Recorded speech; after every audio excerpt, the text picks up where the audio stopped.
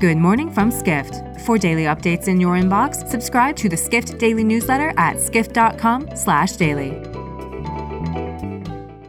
It's Tuesday, October 10th, 2023, and now here's what you need to know about the business of travel today.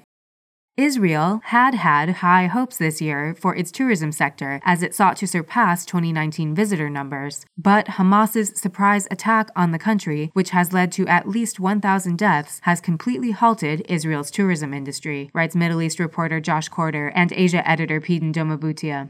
Corder and Bhutia report that major airlines worldwide, including American Airlines and Air India, have stopped routes to Israel. Meanwhile, several governments, such as the U.S., have issued do-not-travel warnings to Gaza and urged their citizens to exercise caution when traveling to Israel. Israel officials had expressed optimism earlier this year that the country could set tourism records in 2023. However, Israel was already struggling to meet its targets before the recent attacks.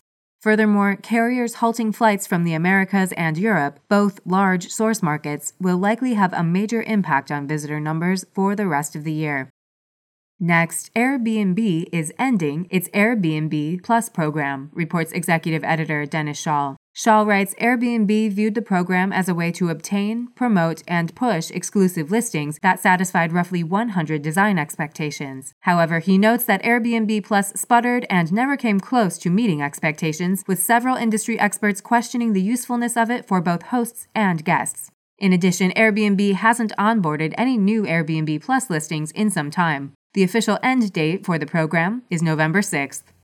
Finally, Puerto Rico is launching a new tourism campaign geared towards travelers unable to take certain trips because they couldn't obtain their passports in time, writes global tourism reporter DeWitt Hoptimariam. Hoptimariam reports that the No Passport, No Problem campaign will launch next month.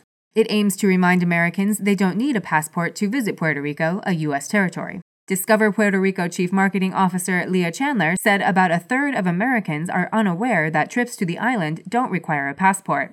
While the number of Americans traveling abroad is continuing to surge, Hoptimariam notes that the average wait time to get a U.S. passport is between 10 and 13 weeks. For more travel stories and deep dives into the latest trends, head to skift.com. To find these stories and more insight into the business of travel, subscribe to the Skift Daily newsletter at skift.com/daily.